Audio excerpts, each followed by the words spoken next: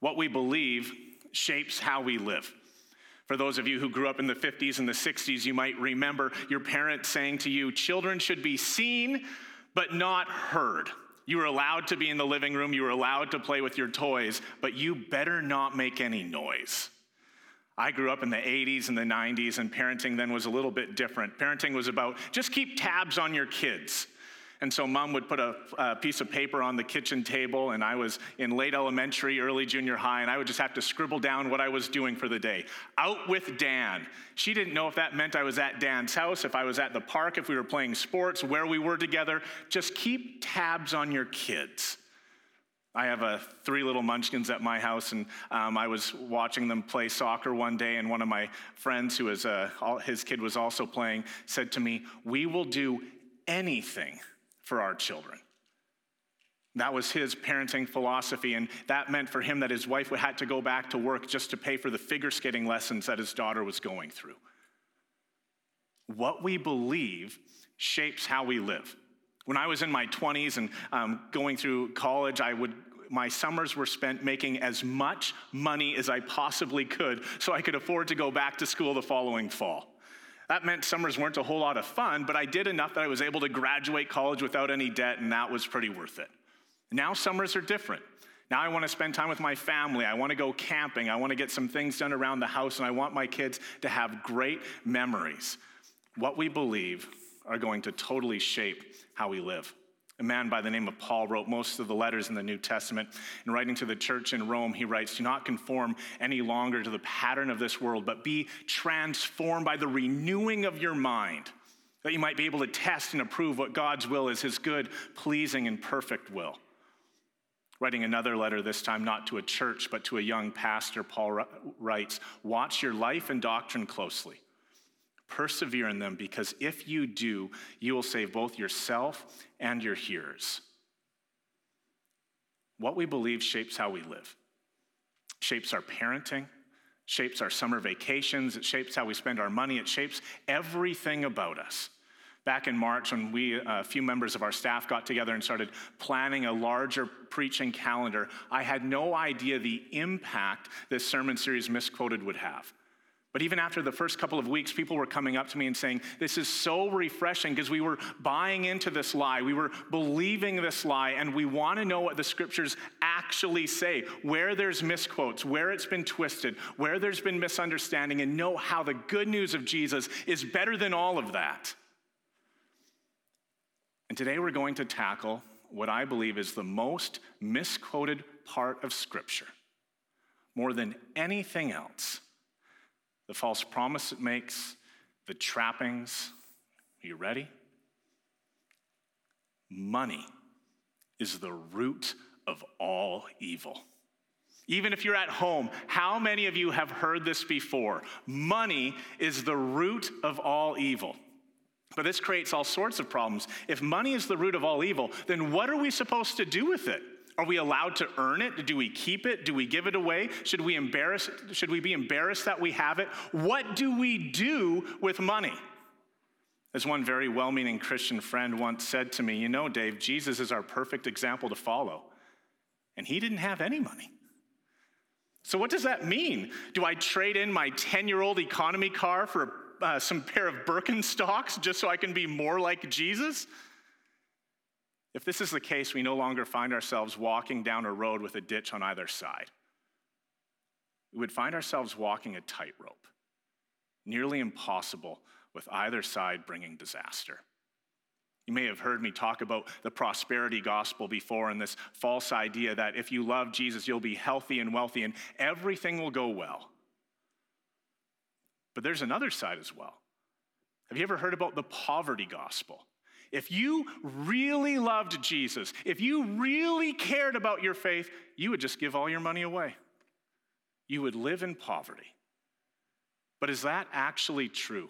If money is the root of all evil, then what are we supposed to do with it? I usually perform a couple of weddings every year. And whenever I marry a couple, I say to them, "You have to meet with me for some marriage prep beforehand." The first 2 sessions, always the same. After that, it's really detailed to what that individual couple needs. The first session, always about communication. If you can communicate well with your spouse, you're probably going to have a much healthier life and time together. The second is all about money. We work through the budget, through expectations, and my favorite part, the meaning of money. And I have this young couple sitting before me go through this exercise that I absolutely love. They answer 20 questions about how they value money, and do they see it as status, security, enjoyment, or control?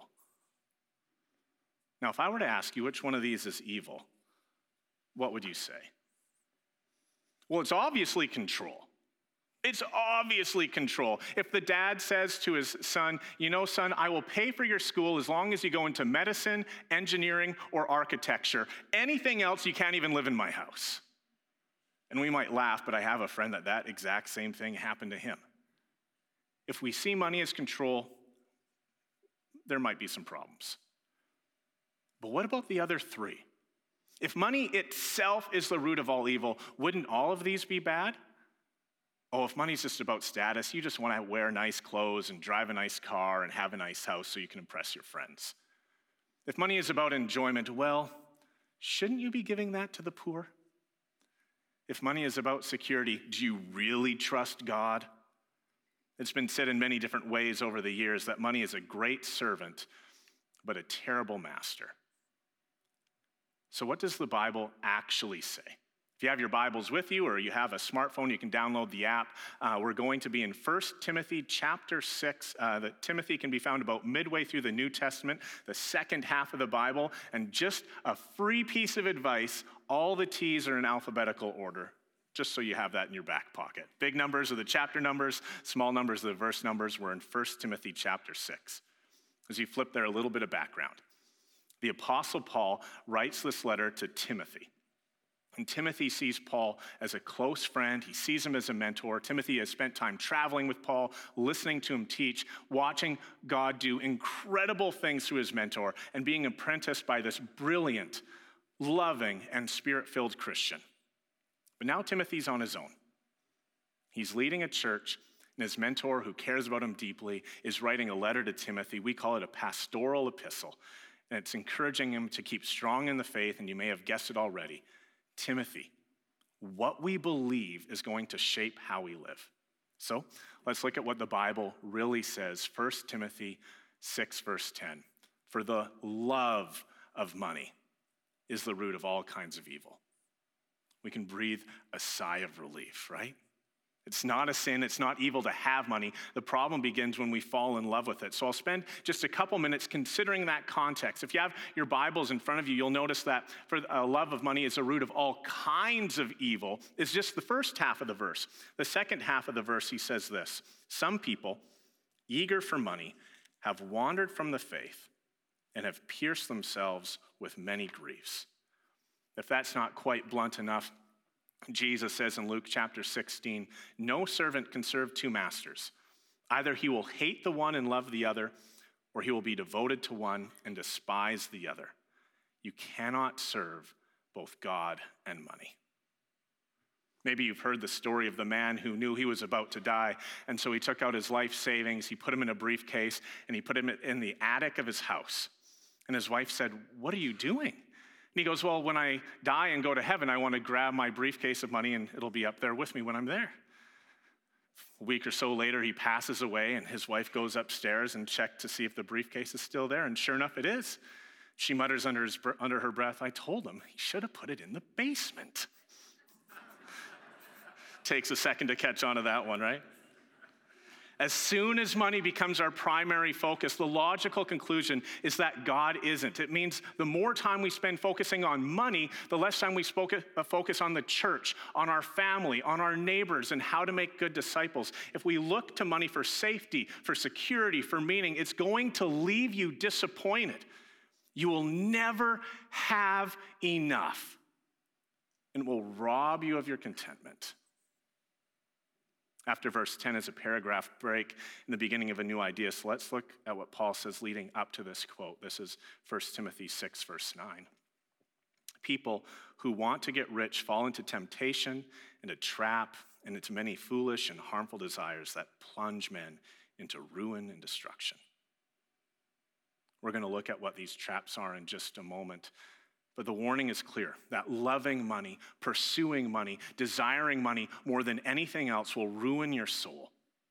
It was John Calvin in the 16th century who said, the human heart is an idol factory, and the idol of money might be the greatest idol of all. We love money.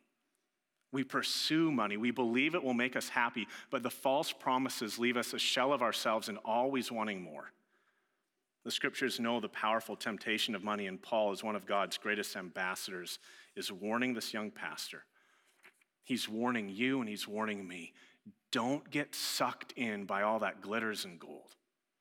Examining the context a little bit more, we see verses 3-5. If anyone teaches false doctrines and does not agree to the sound instruction of our Lord Jesus Christ and to godly teaching, he is conceited and understands nothing. He has an unhealthy interest in controversies and quarrels about words that result in envy, strife, malicious talk, and evil suspicions, and constant friction between men of corrupt mind who have been robbed of the truth and who think that godliness is a means to financial gain. In the first century, people realized there is great money to be made by being a false prophet for God. A man by the name of Peregrinus, a cynic of Christianity, found that Christian preachers were treated royally, hosted, and often welcomed and supported by wealthy patrons. He would teach whatever people wanted to hear because his wallet got fatter as he did so. Other people, like a man by the name of Alexander, would sell false prophecies and find gullible and superstitious people to pay large amounts of money because what Alexander said would make them feel good. And Paul gives us the warning. This love of money is the root of all kinds of evil. So what do? The first thing is this: recognize that false promises of money. Some of you might be starting to feel a little bit uncomfortable. You're reading your Bible and you're taking notes on a brand new smartphone. This past week, you just bought some brand new clothes for your summer vacation. And speaking of vacation, you've just planned it and it's going to cost a lot of money. False promises of money. Dave, I feel guilty just having money. But listen closely. Having money is not bad. Loving money is more dangerous than we can possibly imagine. Did you catch that? Having money is not bad. Loving money is more dangerous than we can possibly imagine. But now I need to back that up. Moses, standing before the Israelites after 40 years in the desert, and they're about to enter the promised land, says these words in Deuteronomy chapter 8, "Remember the Lord your God, for it is he who gives you the ability to produce wealth and so confirms his covenant, which he swore to your forefathers as to this day." David, Israel's greatest king, prays to God before the entire nation and says this in 1 Chronicles 29, "Wealth and honor come from you, O God. You are the ruler of all things." When the Christian church began early on in the first century, the Jews quickly realized, we don't want Christians meeting in their synagogues. So where do you think these Christians met? In the home of wealthy Christian believers who had enough space for a congregation of people to gather. We're definitely going to talk about how to use money well. But I think it's important to begin by saying it's not wrong to have money. The problems begin when we think we're the sole reason that we have money, that we have accomplished something great and powerful all on our own. And you might be thinking, Dave, I have accomplished something great and powerful all on our own. But we need to be reminded that everything we have comes from God. The job you have comes from God. The house you have comes from God. The vehicle you drive, the family you have, the vacation homes you might have, all of it comes from God. And you might say, but Dave, I've worked really hard for this. I am a self-made woman. I am a self-made man. I have made this possible. Who gave you your work ethic? It comes from God. Who gave you your mind to get through college and university and find that great job that you have? It comes from God. Who have been the people who sponsored you, who realized, man, this person is a rising star? That person was placed in your life from God. Everything we have comes from God. Have you ever thought about how lucky we are just to live in Canada? Whether you were born here or chose to move here later on in life, this great country comes from God. Think about a regular day in your life. You hop in your car, which, by the way, less than 10% of the people in this world own, and you drive to your favorite grocery store. You have the privilege of going to a grocery store. But you might pass one or two other grocery stores on your way because, I like Save-On or Superstore or Co-op or Walmart more than that other place. And then you walk through this supermarket stacked full of goods for your enjoyment. An entire wall of deodorants and shampoos to choose from. Produce that's nicely stacked. Your favorite cereal in a 30-foot long aisle. You take all that food, you bring it back to your car, you hop in your car, and you go back home. Probably half of you, I'm guessing, have a home for your car.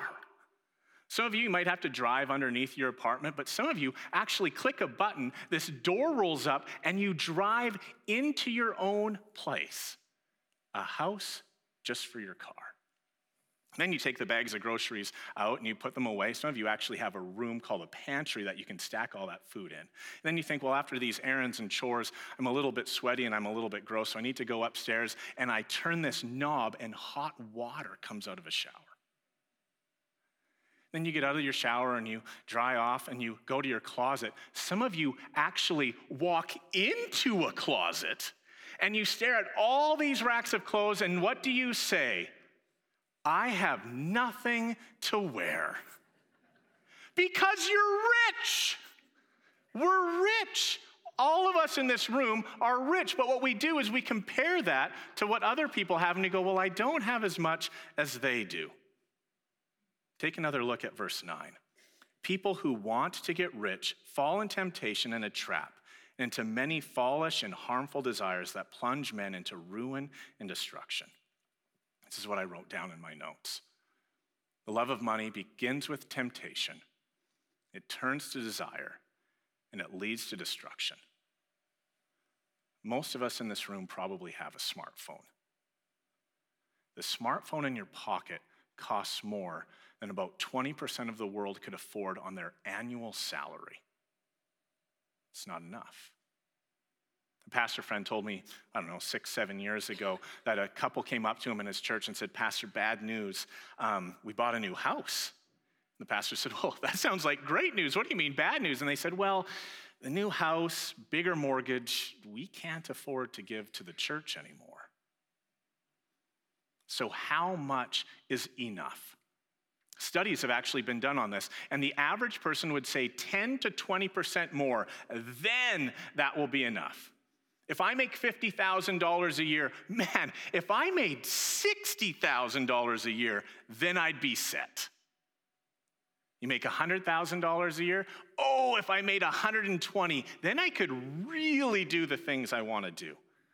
It's something called the tolerance effect. What you couldn't do before, you can now afford. Then it becomes normal. So now you need more. Think back to your early 20s. For some of you in the room, you're thinking, I'm there. Maybe you're a college student scraping to make ends meet. Maybe you're a newlywed couple and living in a dingy apartment and you dream about a better life. Wouldn't it be great to sit down in a restaurant rather than just ordering fast food? Can you imagine how great it will be to finally have a condo or a townhouse of our own? I have a vehicle and it gets me to A to B, but man, having a vehicle that's a few years newer, that would be great. And then 10 years pass by and you're in your early 30s, and lo and behold, all of it has come true. You finally own a townhouse and it's actually brand new and you love it. You have a car, it's a little bit newer, it's not brand new, but it's a little bit newer and you're not embarrassed in front of your friends. And on top of your car and your brand new townhouse, you can still eat out once a month. And for 3 months, life is awesome. But then you go, my townhouse doesn't have a backyard. And if we're going to have kids one day, we obviously need a backyard. And there's something about that new car smell that if I had that brand new car, then it'll be great. And eating out, well, we should be able to afford that more than once a month. It's the tolerance effect. When what you couldn't do before, you can now afford, and it becomes normal, so now you need more. Our lives become consumed with wanting more, and the false promises of money remain. You will never be truly happy. You will always be striving for more, and it will ultimately destroy your soul. So far, we focused almost entirely on our desires. But what about that impact society has on us? Whether we talk about the proverbial keeping up with the Joneses or the unrealistic expectations of advertising, we find ourselves in this reality distortion and this warped sense of living. Most of us hang out with people in our own social class. Whether it's the people we hang out with in church, our friends, our family, our neighbors, whatever the case might be, we typically hang out with people who are in that same financial bracket that we are. But there's always one person who has just a little bit more than we do. They have a little bit nicer house. They can afford to put their kids into prep school. Everything they have just seems to be a little bit newer, a little bit shinier, a little bit better. And it's so easy to find ourselves striving for more. That temptation is tantalizing. If only we work harder, if only we put in more hours, if only we get that promotion, if only we expand our business, and the enemy wins. Friends, listen closely. The love of money will distract us from the true riches God wants to give you. The love of money will distract us from the true riches God wants to give you. In our pursuit for more, we will lose out on God and we will destroy our soul. Andrew Carnegie became one of the richest men, not only in America, but in the entire world with the incredible success of U.S. Steel.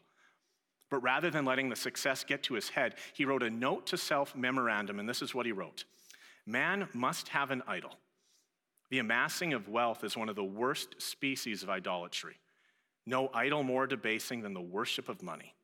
Whatever I engage in, I must push inordinately, therefore, should I be careful to choose the life which will be the most elevating in character. To continue much longer overwhelmed by business cares, and with most of my thoughts wholly upon the way to make more money in the shortest time, must degrade me beyond hope of permanent recovery. Listen to this part. I will resign business at 35. But during the ensuing 2 years, I wish to spend the afternoons in securing instruction and in reading systematically. The candor and self-understanding is nothing short of remarkable. And one of his biographers, Joseph Fraser, writes, neither Rockefeller nor Ford nor Morgan could have written this note, nor would they have understood the man who did. But do you know what happens next? Mr. Carnegie did not retire 2 years later, as the profits were too great, and those profits were never shared with his workers. Listen to this. Annie Dillard, another biographer, writes, every 2 weeks, the steel workers toiled an inhuman 24-hour shift before getting their sole day off. The best housing they could afford was crowded and filthy. Most died in their 40s or earlier from accidents or disease. The love of money is the root of all kinds of evil. It will destroy you, it will eat you from the inside out, and it will ruin the lives of those around you. The good news of the gospel is that God always offers something better. The second part of today's message is escaping the trap of money. The issue of money is quite difficult to wrestle with. We read this passage, we listen to this message, and we say, okay, I understand that deep-rooted greed for always wanting more isn't good for my soul. But what about that new jacket? What about that kitchen renovation? What about planning my next vacation? What do I do then? And thankfully, Paul doesn't leave us hanging, but gives us two things to consider. Picking up in verses 6-8, this is what Paul writes. But godliness with contentment is great gain. We brought nothing into this world and we can take nothing out of it. But if we have food and clothing, we will be content with that. The word contentment means unmoved by external circumstances. We aren't going to let the world dictate what we should do. We're not going to let our neighbors dictate what we're going to do. We're going to say, God, how do I use my money? How do I use this life? How do I give myself completely and wholly and entirely unto you? As I prepared this message, I discovered that more money we have won't make you happy. The reverse is actually true.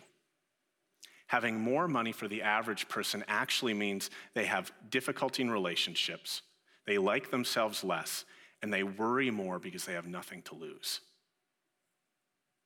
Having more money for the average person means they like themselves less, have more difficulty in relationships, and worry more because they have more to lose.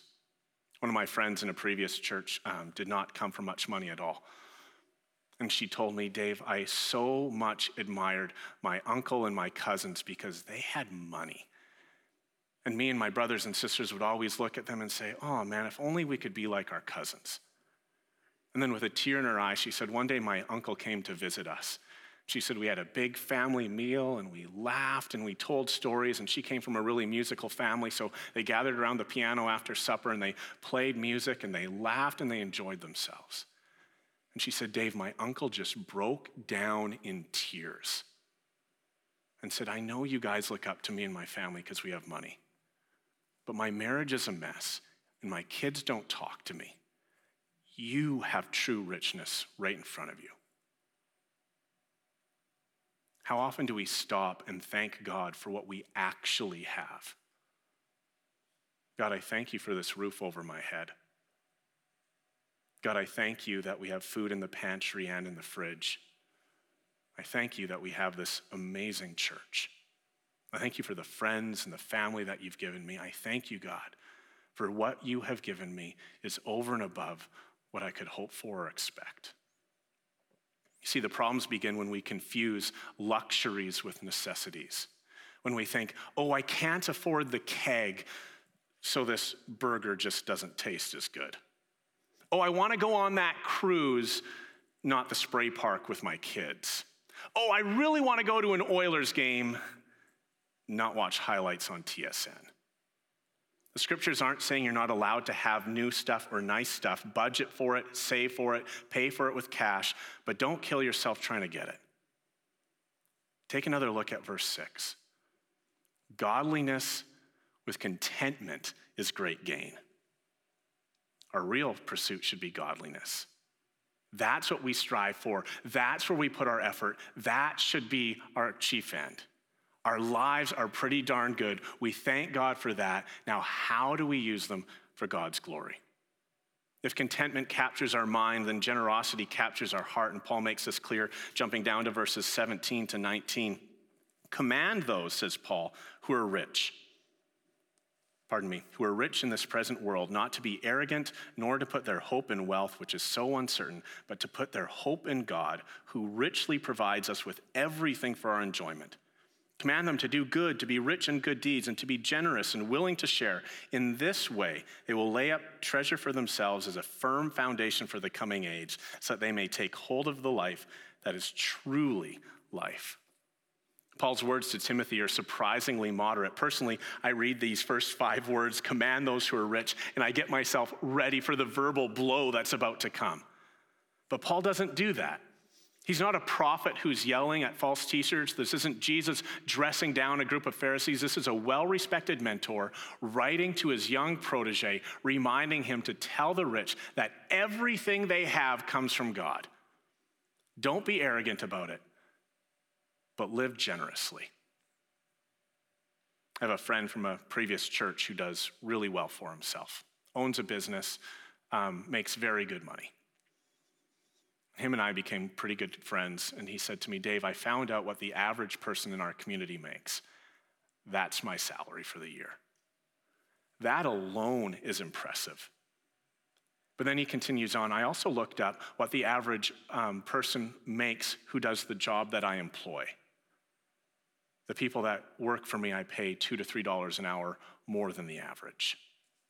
Then I take the profits from my business, and yeah, I put some back into the business because that's how the business grows. But I give exponentially more to missions.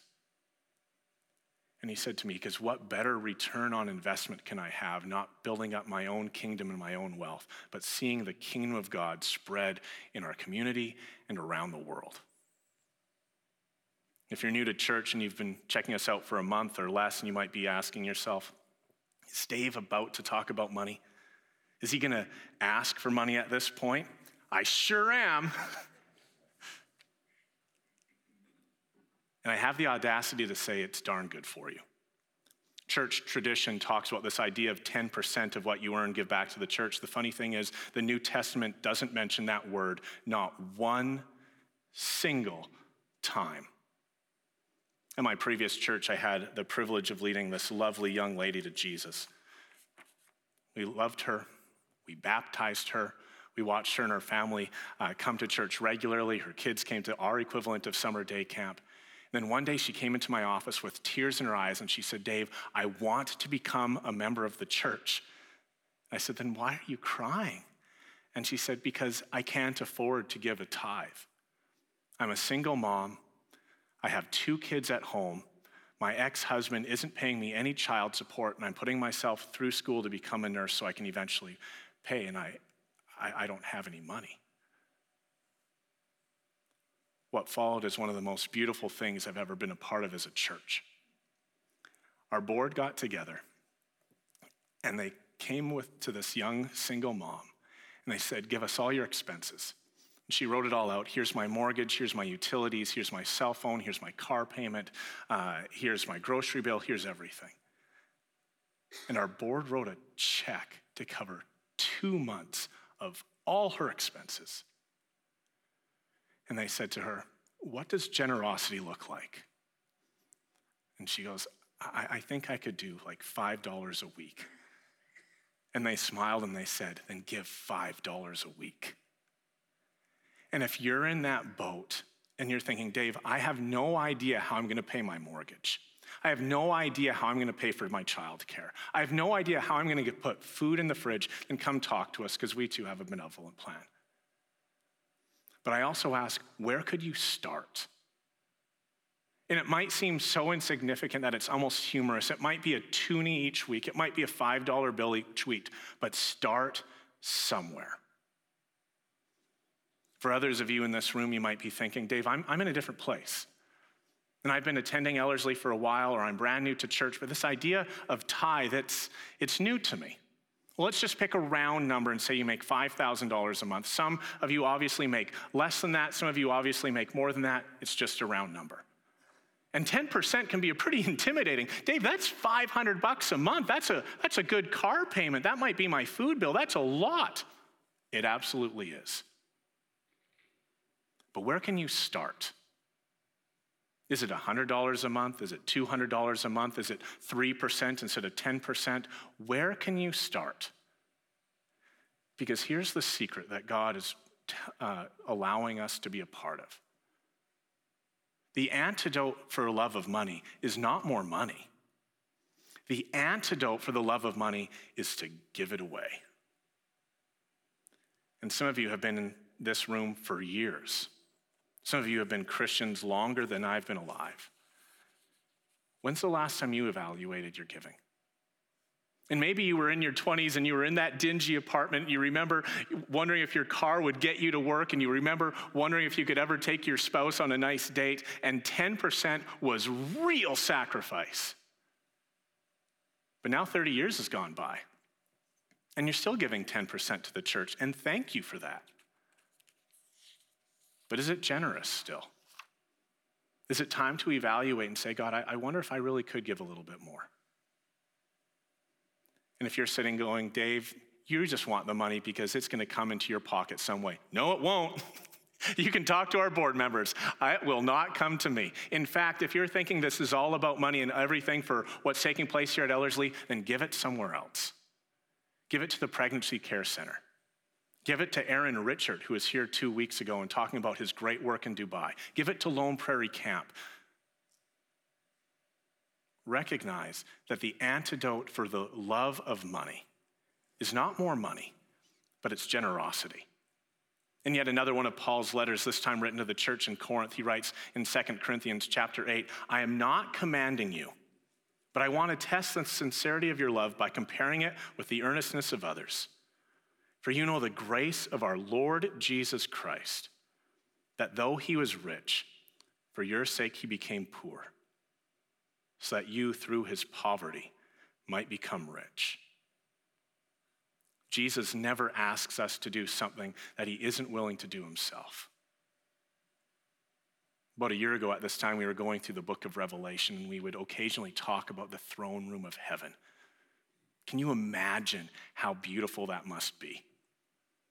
Can you imagine what it must have been like for Jesus sitting with God the Father and the Holy Spirit? The beauty, the majesty, the splendor, the perfection. And Jesus saying, I'm going to give this up because humanity needs me. And he gave up all the riches, all the glory, all the beauty, all the splendor of heaven, and he came down to earth and was born in a stable, in a manger, to a very average family. He left the throne room for a dirty stable because he believed you were worth it. He sacrificed not just money, but comfort and his very life so that we might experience the joy and the glory and the majesty and the splendor of heaven. While Jesus gave up everything, he's saying to you and he's saying to me, will you give a portion back? How much is between you and God? But that others might see and hear and know the good news of Jesus. Let's pray. Heavenly Father, thank you for everything you've given us. Thank you for the incredible blessing that we have to live in Canada. And just simply living here almost puts us in the top 5% richest people in the world. But God, we so easily look at what we don't have or the friends that we have who have more than us. God, forgive us when we fall into that love of money place.